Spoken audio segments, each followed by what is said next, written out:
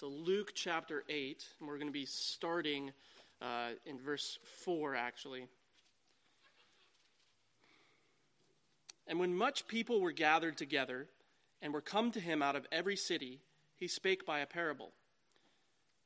Verse 5, a sower went out to sow his seed, and as he sowed, some fell by the wayside, and it was trodden down, and the fowls of the air devoured it.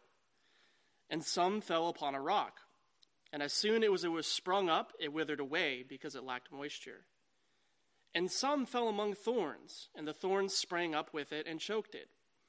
And other fell on good ground, and sprang up, and bare fruit 100-fold. And when he had said these things, he cried, He that hath ears to hear, let him hear. And then we go on, in verse 9 it says, And the disciples asked him, saying, What might this parable be? So Jesus actually gives the interpretation here, starting in verse 10.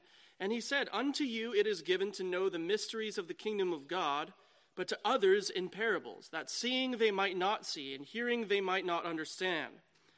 Now, the parable is this. The seed is the word of God.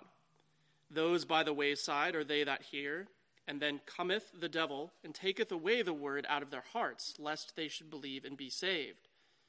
They on the rock are they which, when they hear, receive the word with joy, and these have no root, which for a while believe, and in time temptation fall away.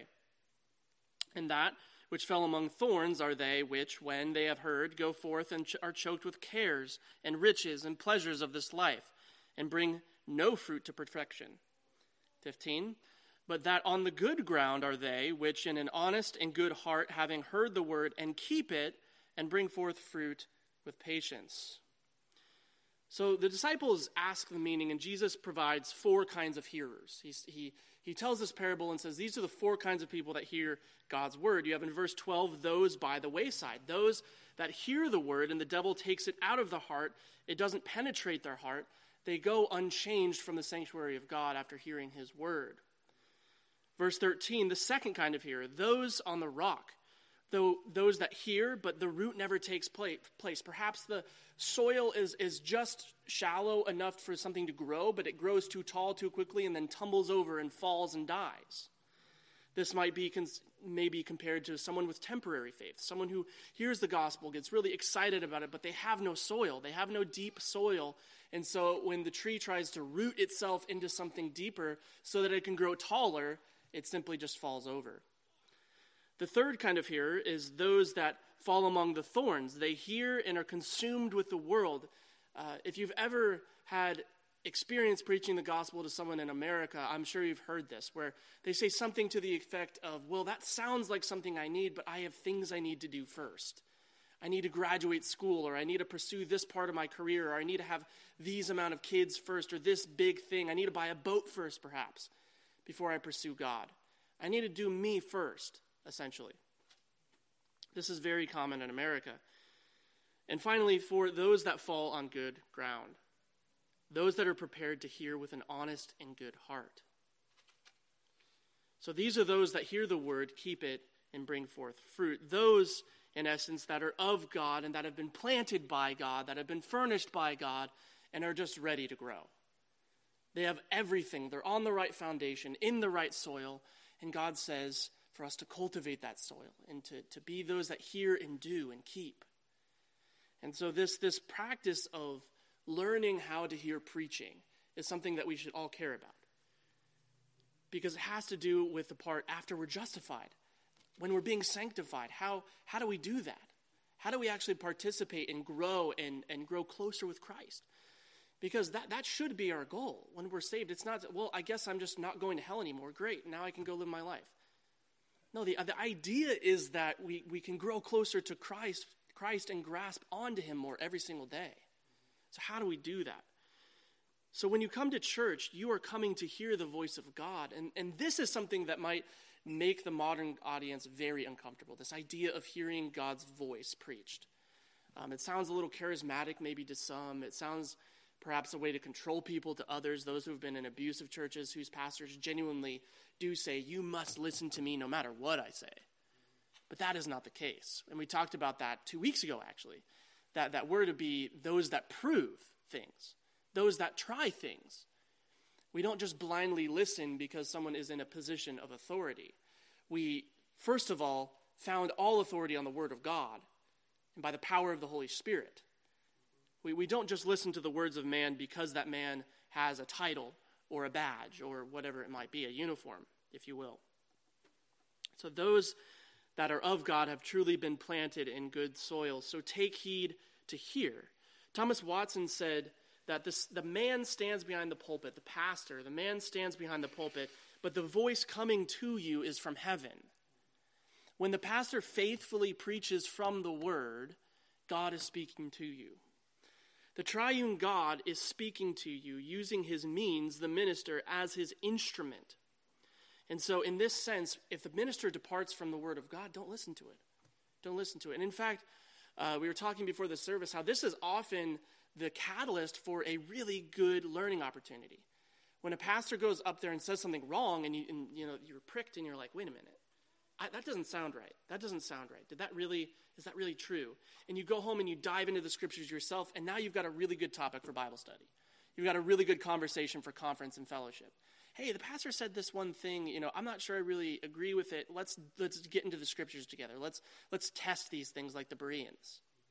And usually it's the case, if you're at a biblical church, no matter what biblical church, that the pastor misspoke or perhaps spoke too quickly or maybe didn't formulate his words all that carefully. And that's most of the time. 99% of the time, if you're confused about something that is said, it's usually because the pastor just misspoke or something.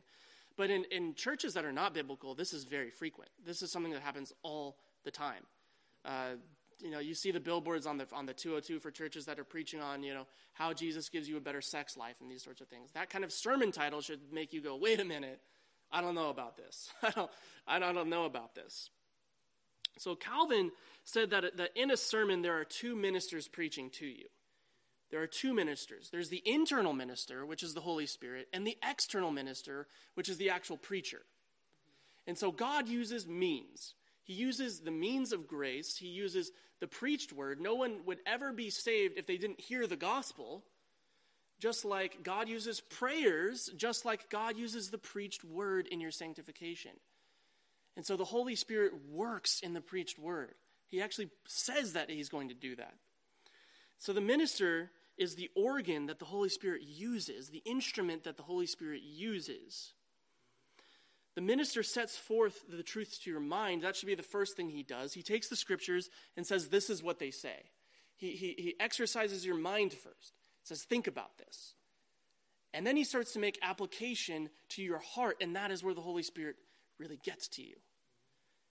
The minister should speak to your situation, and that's the whole idea behind experimental, discriminatory, experiential preaching, whatever word you want to call it.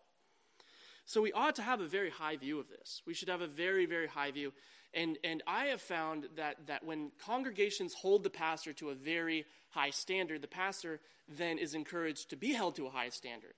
He's not going to go up there flippantly and just say whatever he wants. He actually is encouraged to be more faithful to the word because he knows that his people are hanging on his words.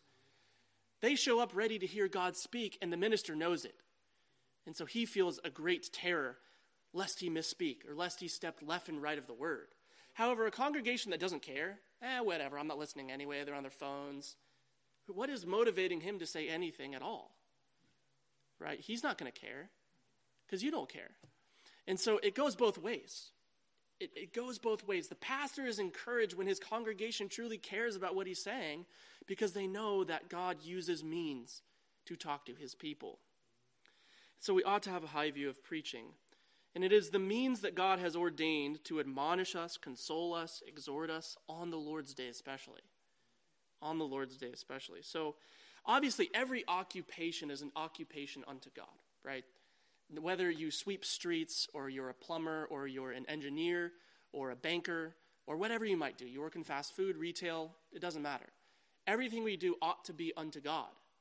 However, the minister's occupation is especially held to a higher standard in Scripture.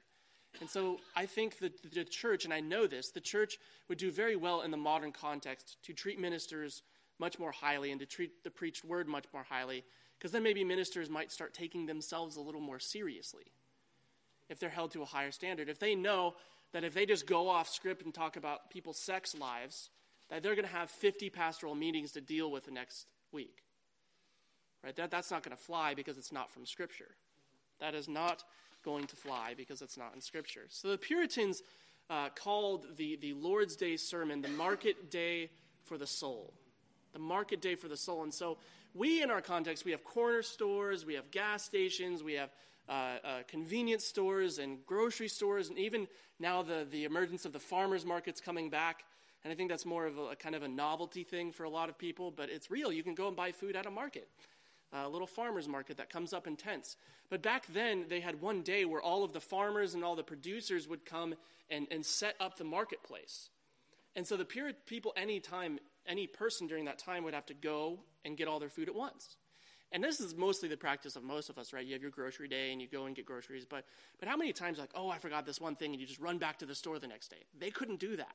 And so they had to be very careful to make sure, hey, let's make sure we get all the right stuff so that we can eat and feed our families and our friends this week. And so this would have especially been important for the Lord's Day meals too.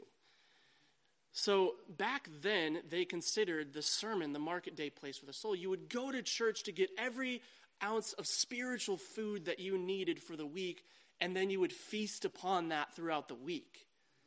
You would take it as your allotment for the week, and you would continue eating from it as you went until the next Lord's Day. So just like the yield from the market, when you go to the grocery store and you get everything in theory that you need for the week, you go to church on Sunday ready to get everything you need for the week. And so the rest of the week should be spent preparing meals both spiritually and physically together, right?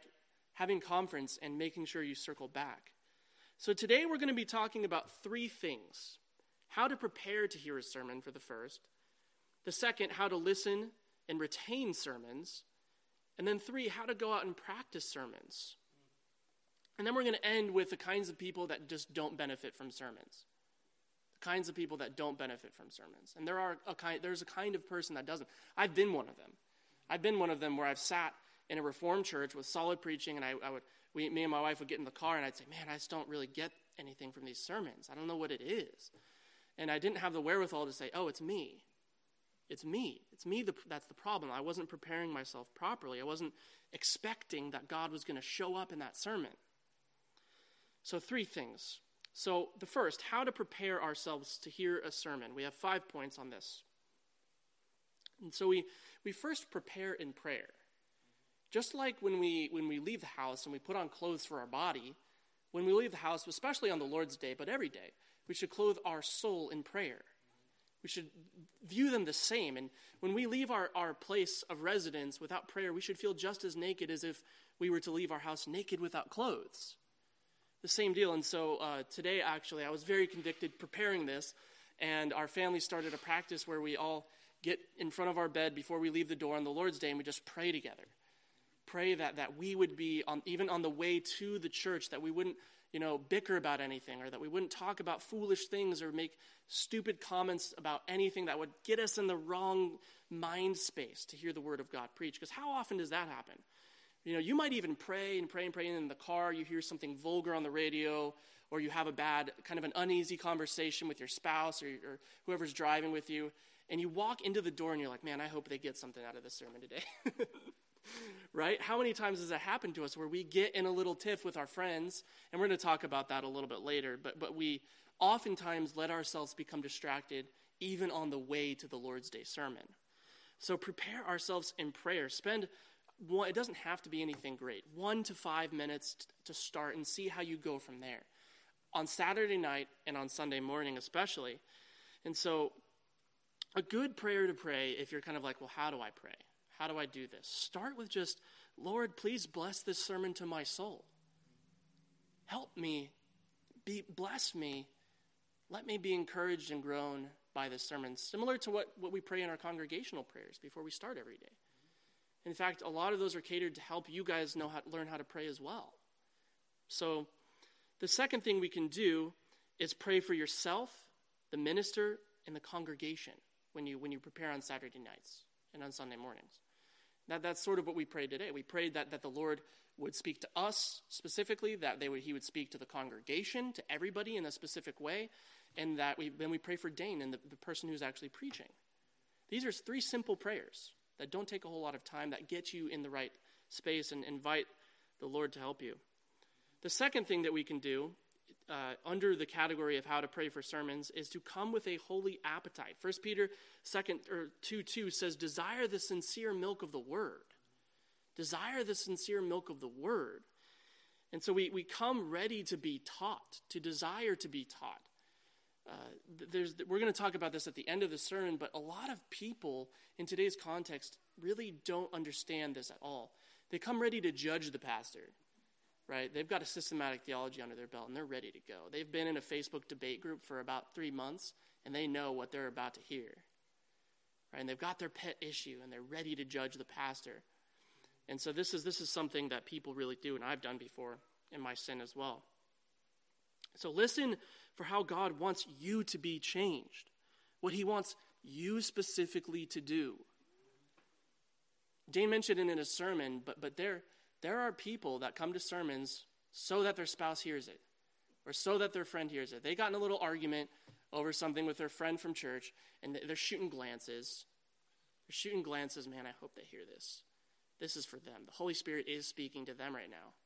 And they have the audacity to take themselves out of the sermon and start judging other people. And that's not a great way to be taught. It's not a very good spirit to hear the word. So if you know, especially, we've had a lot of topical sermons lately, but once we get back into the swing of expositionally going through Matthew, you're going to know the text that we're going to be going through week to week. And so it's helpful to actually read that text and read some study notes on it and start to meditate upon how is God speaking to me in this text now. And ready yourself to hear more. Ready yourself to go deeper the next morning. So make your soul ready. In fact, our confession talks about this as a standard practice. In chapter 22, on the Lord's Day, paragraph 8 says, the Sabbath is then to be kept holy unto the Lord, when men, after due preparing of their hearts and ordering their common affairs aforehand, do not only observe and holy rest all day from their own works, words, and thoughts, about up the whole time in public and private exercises of his worship, and in duties of necessity and mercy. Now, we're not going to talk about Sabbatarianism today, but I think the heart behind it is that, hey, prepare yourself. Get ready for worship on Sunday. Regardless of where you view the Sabbath, we personally as a church are Sabbatarian, but wherever you fall on it, it doesn't matter whether you are or not a Sabbatarian. There is no harm in preparing your hearts to hear God's word. Simple enough. And if you're there sitting, well, I'm not a Sabbatarian, so I don't have to do it. My Sabbath is on Tuesday. First of all, no, it's not. And second of all, that's prideful to say, well, I celebrate the Sabbath on Tuesday, so I don't need to prepare to hear the sermon on Sunday. Don't be prideful. Don't let doctrinal issues prevent you from hearing a sermon. This is something that Dane touched on in his sermon very powerfully today. And so 3, this is something that I've never really considered before and really hit me kind of hard. 3, when you arrive to church, meditate upon the importance of the preached word. You are about to be ministered to by the triune God from Scripture. When we enter this building, we should have a sense of awe and readiness and a sense of sober-mindedness where we're ready to go. We've spent our evening perhaps on Saturday preparing. We've spent Sunday morning praying. We've spent the time driving, and now we're about to hear it. And I personally get excited when I get up here and do announcements. I just kind of try to rush through them because I just want to hear God's word preached again.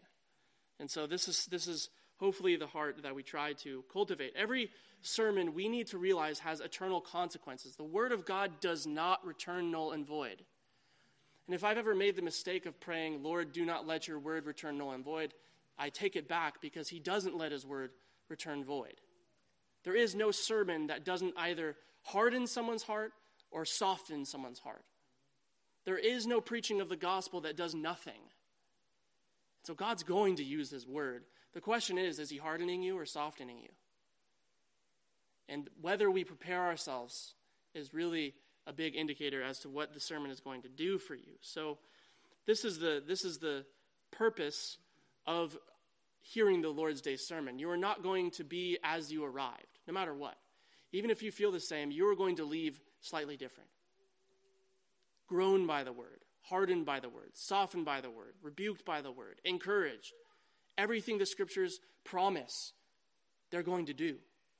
And so we should show up with a holy expectation to be grown and changed. Lord, change me today. Change me for thy glory, for thy name's sake. This should be our prayer. So you are about to be ministered to. 4, realize that you are entering into an arena of war. This is how God wages war on the world, against the kingdom of darkness. The gates of hell shall not prevail against the assault of God's word in the world. The gospel is powerful. It is a two-edged sword. And Satan, to our no surprise, should and does try to stop us from hearing the word of God preached. In our desires, how many times, especially for those of you that are young in your marriage, how many times do you get in fights in the first 5 years of marriage about stupid little things on the way to church? This is a very common thing for young married people. Who do you think would love nothing more for you to get in a fight on the way to church? Because that takes you out of the Lord's Day sermon. It just takes you out. It takes you completely out of the sermon.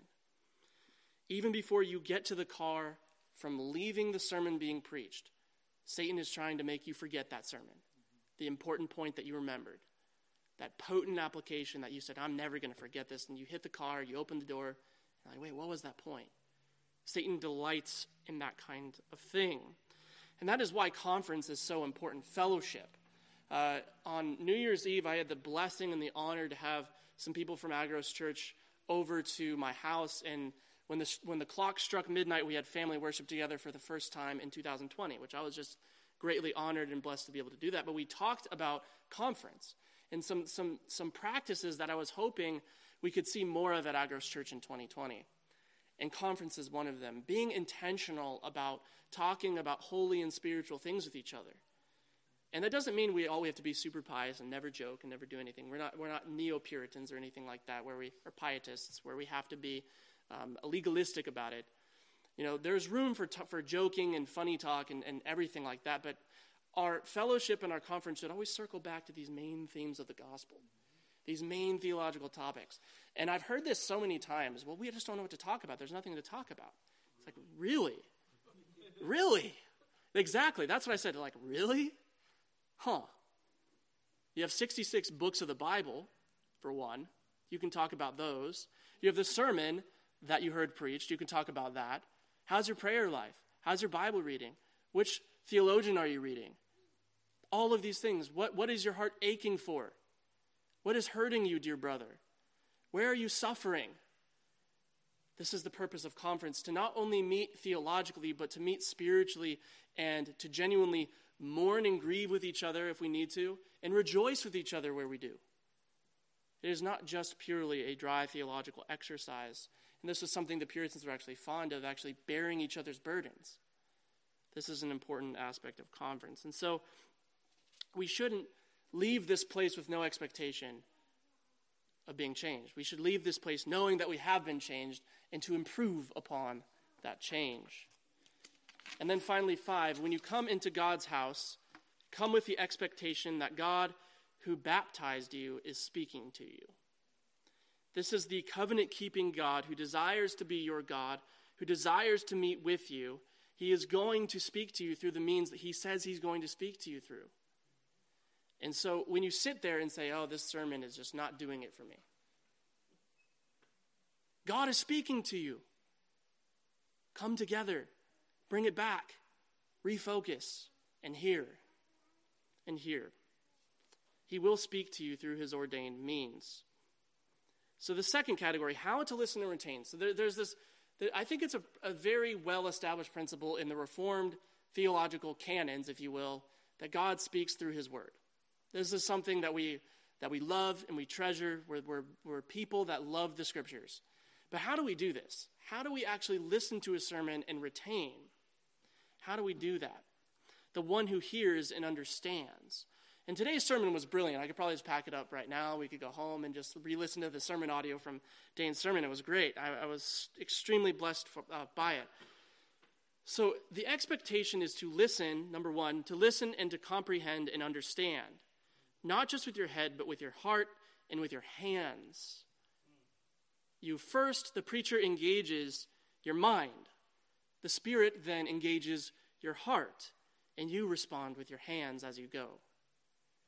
This is the way that we understand your head, your heart, and your hands were a very common Reformed refrain. So how do we do this? I personally do this by taking notes. I'm a big note taker. You can do this on your phone, though I recommend not doing it on your phone, because we have this pesky little thing where our phone is connected to every other little thing, and notifications pop up, and they pull you right out of the sermon. So I do handwritten notes, but there's other ways. If you're not a big fan of note-taking in the sermon, some people actually will listen to the audio and note-take after, or just borrow someone else's notes. That works too. Pastor Joel Ellis actually just prints out his manuscript for everybody. So that's another way to do it. If you guys are interested in getting sermon notes and these kinds of things, we can maybe consider doing something like that. But this is a really good way. I personally enjoy taking notes myself because that's how I learn. That's just how I learn. And so if I write something down, I write probably about 50 handwritten pages a week, actually. And so that's how I learn. So find out how you learn and try to incorporate it into your sermon listening. If that's handwritten notes, if it's that recording and listening to it later. A lot of people do really well talking about things. So even if you're not a heavy note taker, taking down like 5 keynotes, like this little thought. You don't even need to write a whole lot, but just have 3 main thoughts, 1 main thought, something that sticks out to you, and then you purpose to talk about that with someone that week. That's a really, really good way to retain the information. So write down some main points and a few main thoughts under each point. Write down any questions you have, either about the pastor's exegesis or something that you need clarification on, or how it applies to you. Maybe the pastor makes a very potent application of the text to those that are struggling, but you're like, hey, the Lord was speaking to me in this text, but I'm not struggling right now. I'm doing really well, actually. Can you just pull this out for me more for me and meet with your pastor and have him do that? These are great things to be thinking about throughout the week, or perhaps with your brothers and sisters in Christ, not even the pastor. And I personally write down every scripture reference that was mentioned in the sermon, so I can go back and read them and meditate upon them in the context of the sermon. Because oftentimes the pastor will just kind of drop a reference here and there, and you miss kind of the context, and you miss the whole scope of it, and you trust that he's applying it correctly, but guaranteed there's more than what the pastor can mention in 30 seconds. And so this is a good way to continue meditating upon the sermon throughout the week, is to take those scripture references that he gives you and then meditate upon those in the context of the sermon and continue drawing out more and more food from what he's already given you. So just a quick note, I try to organize my notes so that I have a place for everything. So I personally use Cornell note-taking method, and I have like a column here, and I have, they do it as kind of question and answer. I adapted mine for sermon note-taking, where I take the topics on the left and my thoughts on the right, and then I have a bumper down at the bottom for application and questions. And so I try to keep little spaces for everything in the sermon so that I don't disrupt the flow of my notes, and so I can write the scripture references in the bumper on the side, the margin, and so develop a note-taking system. I'm a nerd, and I made like a 15-minute YouTube video on how to do this. So if you're interested in watching that, it's there. You'll also find a lot of pen review videos and things of that nature, so get ready for some exciting stuff. In any case, one of the biggest problems with retaining information is being distracted. Right? How many times do you find yourself wandering off on a thought, right? Where you're like, I'm just lost. Now I'll never be able to get back. Woe is me. I'm horrible. I should just leave right now. This is very common. More common than you might think, especially for those that have sat under preaching for a while. I found it very difficult when I moved from mainstream evangelicalism to Reformed preaching. Because mainstream evangelical preaching is exciting, even like new Calvinist preaching. It's exciting. You get into it. It's emotional. And then you go to Reformed churches and it's like, man, this is boring, right? That was my first thought when I first started going to a Reformed church. I thought, this is boring. How will I ever be Reformed? And it was very discouraging. But after time, I taught myself how to follow Reformed preaching, how to benefit from Reformed teaching. It's truly something that you have to beat yourself into submission to. And once you learn how to listen to Reformed preaching, it is the most rich, deep, experiential, beneficial, soul-enlivening preaching you will ever listen to. And you'll go back to that mainstream evangelical church and man, that was awful. I didn't get a single thing from it. And so this is something that we have to teach ourselves how to do. And so I think a simple piece of advice if you get distracted a lot, learn to pray this prayer. Lord, I'm distracted. Please forgive me. Help me focus. Just in the moment. Learn to pray that prayer. Quietly, of course. It might sound like a charismatic church if we all get in here speaking out loud. So of course, quiet when you pray. So listening is a discipline. And in America especially, we usually go up through some sort of public school system or homeschooling system where we're used to being taught. However, not all of us had that traditional education. A lot of us did there's a handful of you in here that didn't finish through high school and had trouble sitting through lectures. This is actually something that they're trying to adjust in pedagogy right now, and failing a lot at.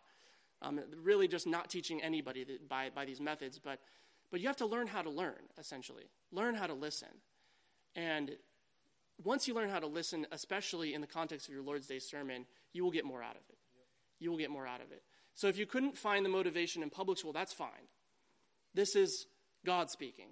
So try to find the motivation to beat your will into submission, to hear preaching, and to benefit from it.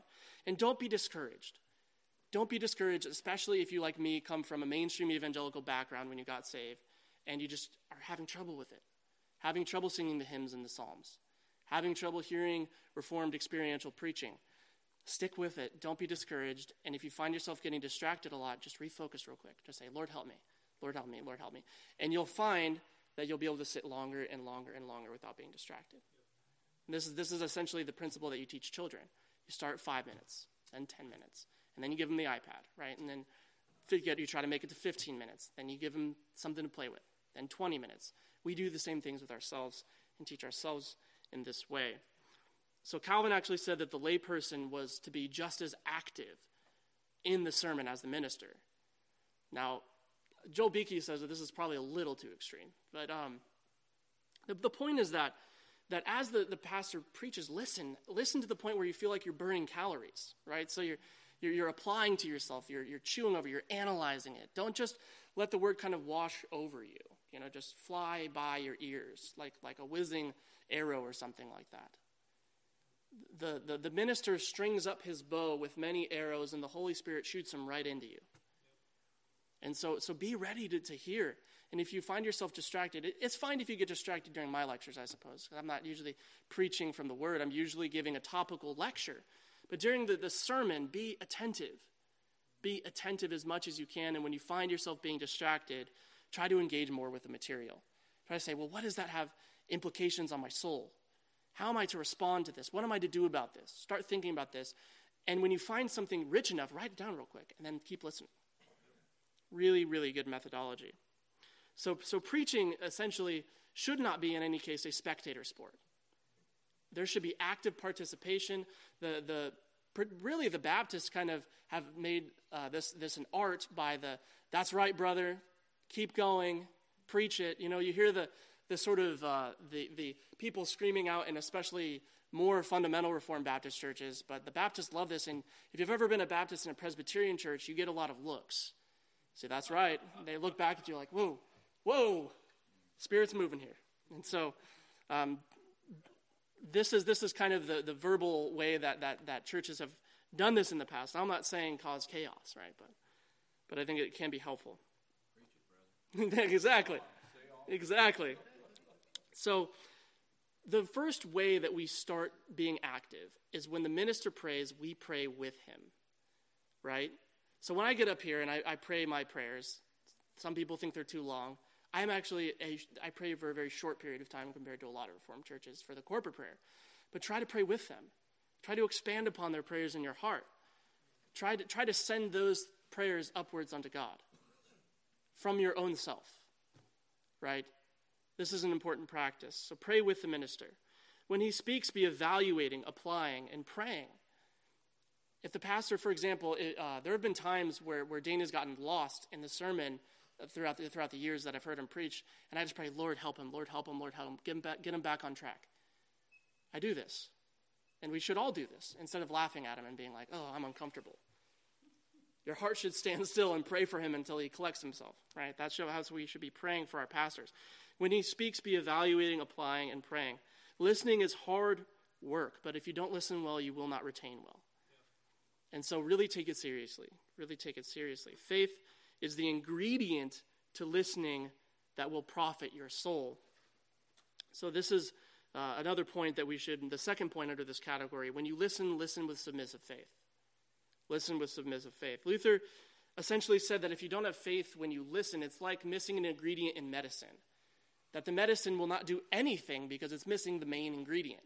And so if we listen to sermons without faith, we're missing the main ingredient.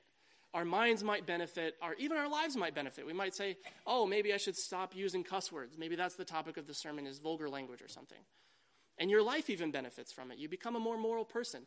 But if you do not listen with submissive faith, you're missing the main ingredient that God is using. Otherwise, it's just simple moralism. And of course, this world would do better with moral people, obviously. But we're not trying to be moral people. We're trying to be holy people, set apart unto God. 3, you listen with humble and serious self-examination. Do not listen with somebody else in mind. God is not speaking to them through you. God is speaking to you. Say, Lord, what will you have me hear? What will you have me learn? What will you have me do? What will you have me do? Ask, how will thou have me changed through the sermon today? These are prayers that we should be writing down and praying upon. Just like when we take our car, for example, your car breaks down. Most of us here probably can't fix a car. Chris isn't here. I don't see him. He's probably one of the only people in the congregation who actually knows how to do body work on a car. Maybe some of you know I know how to change oil, and we probably can do these simple things, filters and tires and things like that. But most of us, for the most part, if our transmission goes out, we probably are taking it to a shop. In the same way, we have to trust, like we trust the mechanic, hopefully. I know that's a controversial topic, but we should, in theory, trust mechanics to fix our cars. In the same way, we need to trust our minister that he knows our hearts and that knows the word better than we do. And that especially the chief minister, Christ, knows us better than anybody else. And so we show up ready to be ministered to by the one who is chiefly qualified to minister to us. Just like we take our car to the body shop when it's broken, we take our hearts to the church to be preached to. And so we have to show up ready for this. Even if a sermon doesn't speak directly to us in that moment, there are benefits to being attentive. Because there will come a time where perhaps you are the person that sermon applied to. And you will recall that and remember the pastor's wisdom, remember the application of the Holy Spirit and say, man, now that's speaking to me years later. Amen. There have been so many times I'll pull up sermons from the first week I was saved. Sometimes I'm like, man, I forgot I even had that. I forgot I even had that in me. So sermons can be a sort of preparatory, a preventative measure even. So even if you're not feeling like the sermon is speaking to you in that moment now, hold on to it. Because the Lord is using it in you whether you know it or not. And he may bring it around to the front of your memory in a time where you need it. So think of remedies as we get older. Sometimes a pastor will make an application that's completely irrelevant to you. Like I have found that I'm, for the first time in my life, surrounded by people who do not like sports, which I'm a huge fan of. That people don't like sports. I have no affinity towards sports. And so for some reason or another, I have used a lot of sports analogies as my analogies. And I look across the sea of people and know everyone just kind of like, I don't get it. And so this cheered my heart for one, because I'm like, yes, I don't have to pull out sports analogies to connect to people. But there will be analogies that don't speak to you. There will be analogies that don't speak to you in the moment, but may speak to you later. There may be applications that will help you in your time of need as you go through life.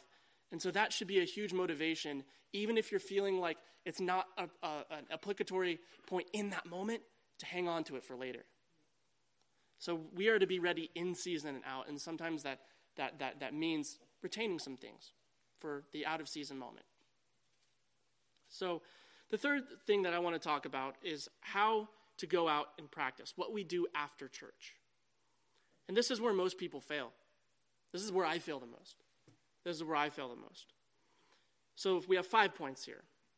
The first way that we go out and practice what we do after church is to strive to retain the sermon and pray over what you heard. Whether it be a mental note, just 3 things. I'm going to pray for these 3 things based on the sermon this week. I'm going to meditate over them. There's 3 scriptures. Make it easy for yourself. Take your sermon notes and pray over them. Take your sermon notes and meet up with some friends from church. Take your sermon notes and meet up with people from other churches and say, hey, this is what we talked about in church. You want to talk about it too? Joel Beakey says that a really good challenge would be to take the sermon and distill it for a child and preach the sermon to a child so you truly comprehend it. That's a really, really powerful way to do that. So I think I would probably have to use about 50 words at this point if I wanted, but this is a really powerful way in any context. They say that you truly have a mastery of a topic if you can distill it at sort of 4 different levels. If you can explain it to a child, a teenager, an adult, and an expert, then you really know the subject. If you can describe something in a spectrum of vocabulary ranges, a spectrum of developmental stages, you truly know that topic. And so really try to go out there and explain it to whether it be your spouse in family worship, your friends, your roommates, whatever it might be. Just talk about it. Talk about it and relay things back to each other. So retain the sermon by pray and talking over what you heard. The Puritans advocated from going from your prayer closet to the sermon and back. Now, our church is kind of not so structured that way where we can do that. But the point is, when you get home from church, spend some time alone. Spend some time alone and just thank God for the day. I try to do that. 2, remember by taking notes and looking over those notes again. And we also upload all of our sermons. We have a Google Drive that has everything, far too much actually, if you ever want to go into that. And we also upload our sermons onto the website. So this is a really good way for people that maybe aren't note takers, but still want to retain some things. Listen to the audio. 3, talk to others about the sermon in conference. So this is the best way, I think, for most people. Most people learn by talking about stuff and talking about things and exploring the idea further in the context of fellowship. So if you're not a note taker, you don't want to re-listen to the audio, seek out someone this week to talk about the sermon with. And a lot of us in here have spouses, girlfriends, fiancés. But if you're single, go find another person in this church, married or single, and schedule 30 minutes with them and say, hey, let's talk about the sermon this week. Call them up on the phone or Discord or whatever you're using, Facebook Messenger. There's a lot of ways to do this. And it doesn't have to be very burdensome. It doesn't have to be like this big ordeal where you make dinner, and it's just a simple exercise. So talk to others about the sermon. Psalm 5:5 says, we took sweet counsel together and walked unto the house of God in company. So we should, like David, walk to the house of God in company and leave in company. 4, put the sermon into practice. Homework. The minister should give you things to do and to think about. The minister should give you things to do and to think about. The sermon isn't over when the pastor says amen. You should really view the sermon as being started when the pastor says amen. There's a Scottish anecdote where this husband goes to church without his wife because his wife is sick and she's in bed. So he says, I'm just going to go and I'll bring back my notes and everything and we'll talk about it. And he goes and he gets home a little bit early because he rushes back to go see his wife. And she says, home already? Is the sermon not over yet? And he says, the sermon has just started, my dear. And so we should understand sermons like this as well. Of course, the sermon officially, is done being preached, but the application to our heart should not end until the next week's Lord's Day. So we should then take up with our hands what we've learned in the sermon in our heart and our head.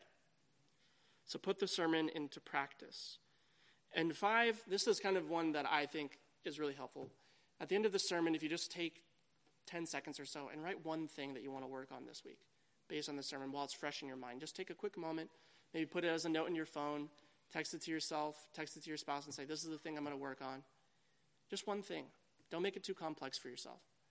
I find that if you set doable goals, you end up accomplishing a lot more than if you set a lot of really ambitious, unaccomplishable goals. So this is a really good practice. And so finally, and we probably will get out here early, I'm trying to play with the time because I know I go long sometimes. We're going to try to stick to about 45 minutes going forward. But Finally, we'll end with talking about why people who are professing Christians don't benefit from sermons. There's a couple of assumptions that I'm going to make here. The person that doesn't benefit from the sermon is a Christian, they're regenerate, and that the pastor is preaching biblically. There is no expectation necessarily to benefit greatly from a pastor who's not preaching from the scriptures, and there is absolutely zero expectation that an unregenerate man will benefit from a sermon unless he be converted. The word of God is foolishness to those that are perishing. So, the first category, people do not benefit when they come to judge the minister or compare him to their favorite pastor, unless, of course, outside of the context of looking for a church. There's a certain reasonable expectation to say, is this preaching solid? I'm taking notes, for certain things. But when you're a member of a church, if you come every Sunday judging the pastor on his doctrinal prowess, on his oratory, on his rhetoric, you're not going to benefit from the sermon. We've had a lot of people that have come to our church that usually come as a friend. They get brought as a friend, and they always, a lot of them, probably 3 of them, have been hand raisers, where they want to interrupt the sermon right there and then and there. We've had hand raisers that want to say, "Excuse me, it is not your time to speak, sir." And so Dane's actually had to do this a couple of times in our church. But there's also the kind of person that goes and then whispers and says, well, it was legalistic. Or that's usually what people say about Reformed churches. Oh, it was legalistic and dry and cold.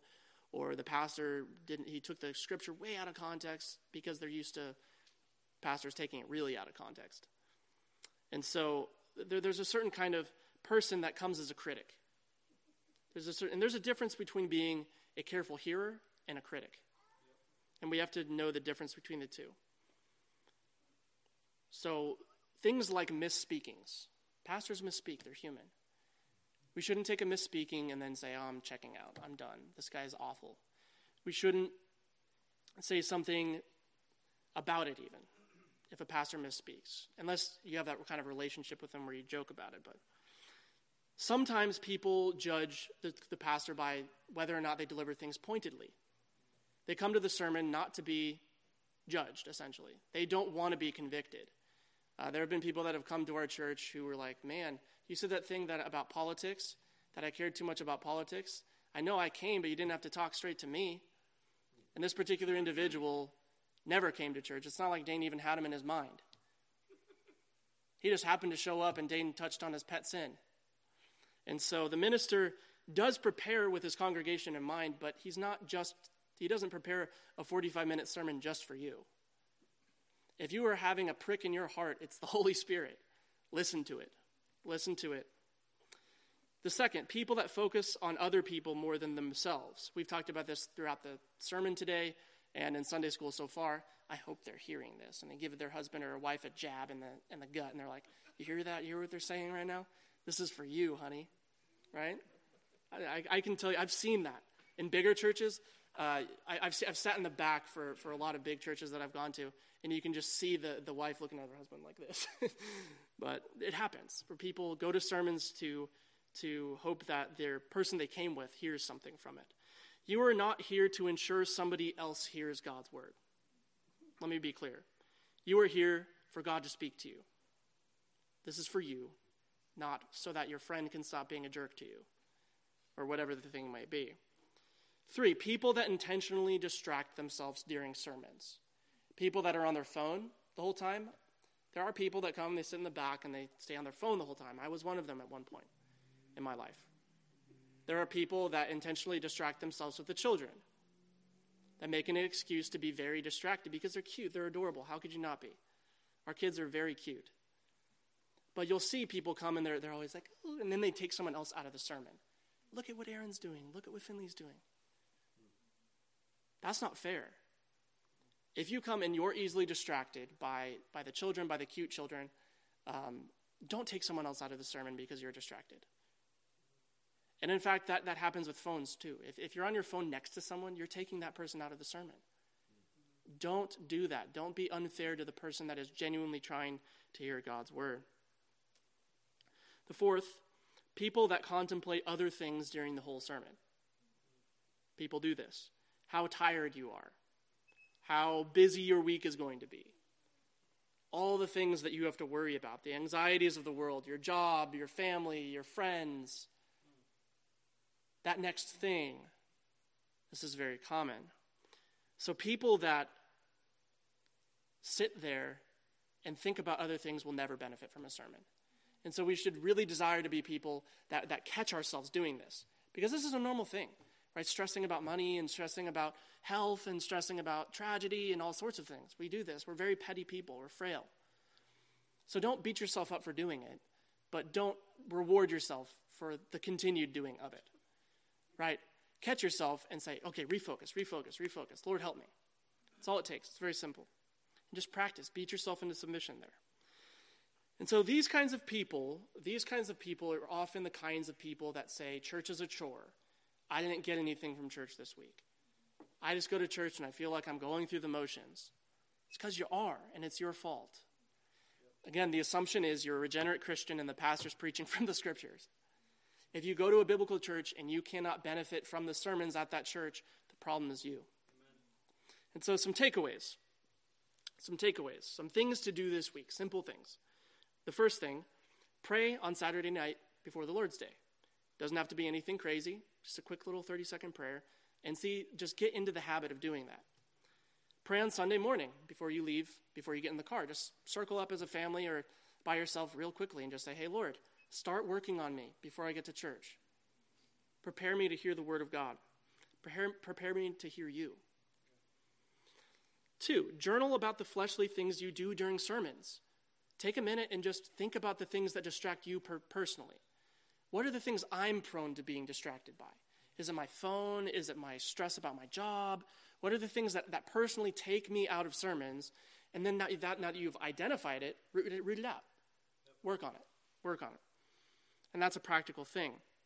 3, have a conversation with someone this week about the sermon, whether it be through text or phone or preferably in person. 4, review the sermon privately, whether it be just one major point that you took away from it, or 2 or 3, or maybe it was a question that you want to get into the scriptures with and say, let me dig into this more. Was this right, or this is something I need to explore more? I need to be more like a Berean. The 5th, focus on one takeaway from the sermon and try to practice it. Try to make it real for you. Take something that first was presented to your mind, applied to your heart, and then take your hands and do it. So hopefully, going into 2020, we can be more prayerful congregation. We can be a more faithful congregation, one that genuinely benefits from the word of God more, that takes the preached word seriously. And if history is any indication, this is what really made meaningful converts in church history. It's people that took the word of God very seriously. And so our prayer this year, going into this week, should be that we can all grow together more in Christ, that we can benefit from God's word to preach more, and that we can, of course, glorify God and enjoy him evermore. Amen. You are dismissed. Thank you, guys, and we'll see you next week.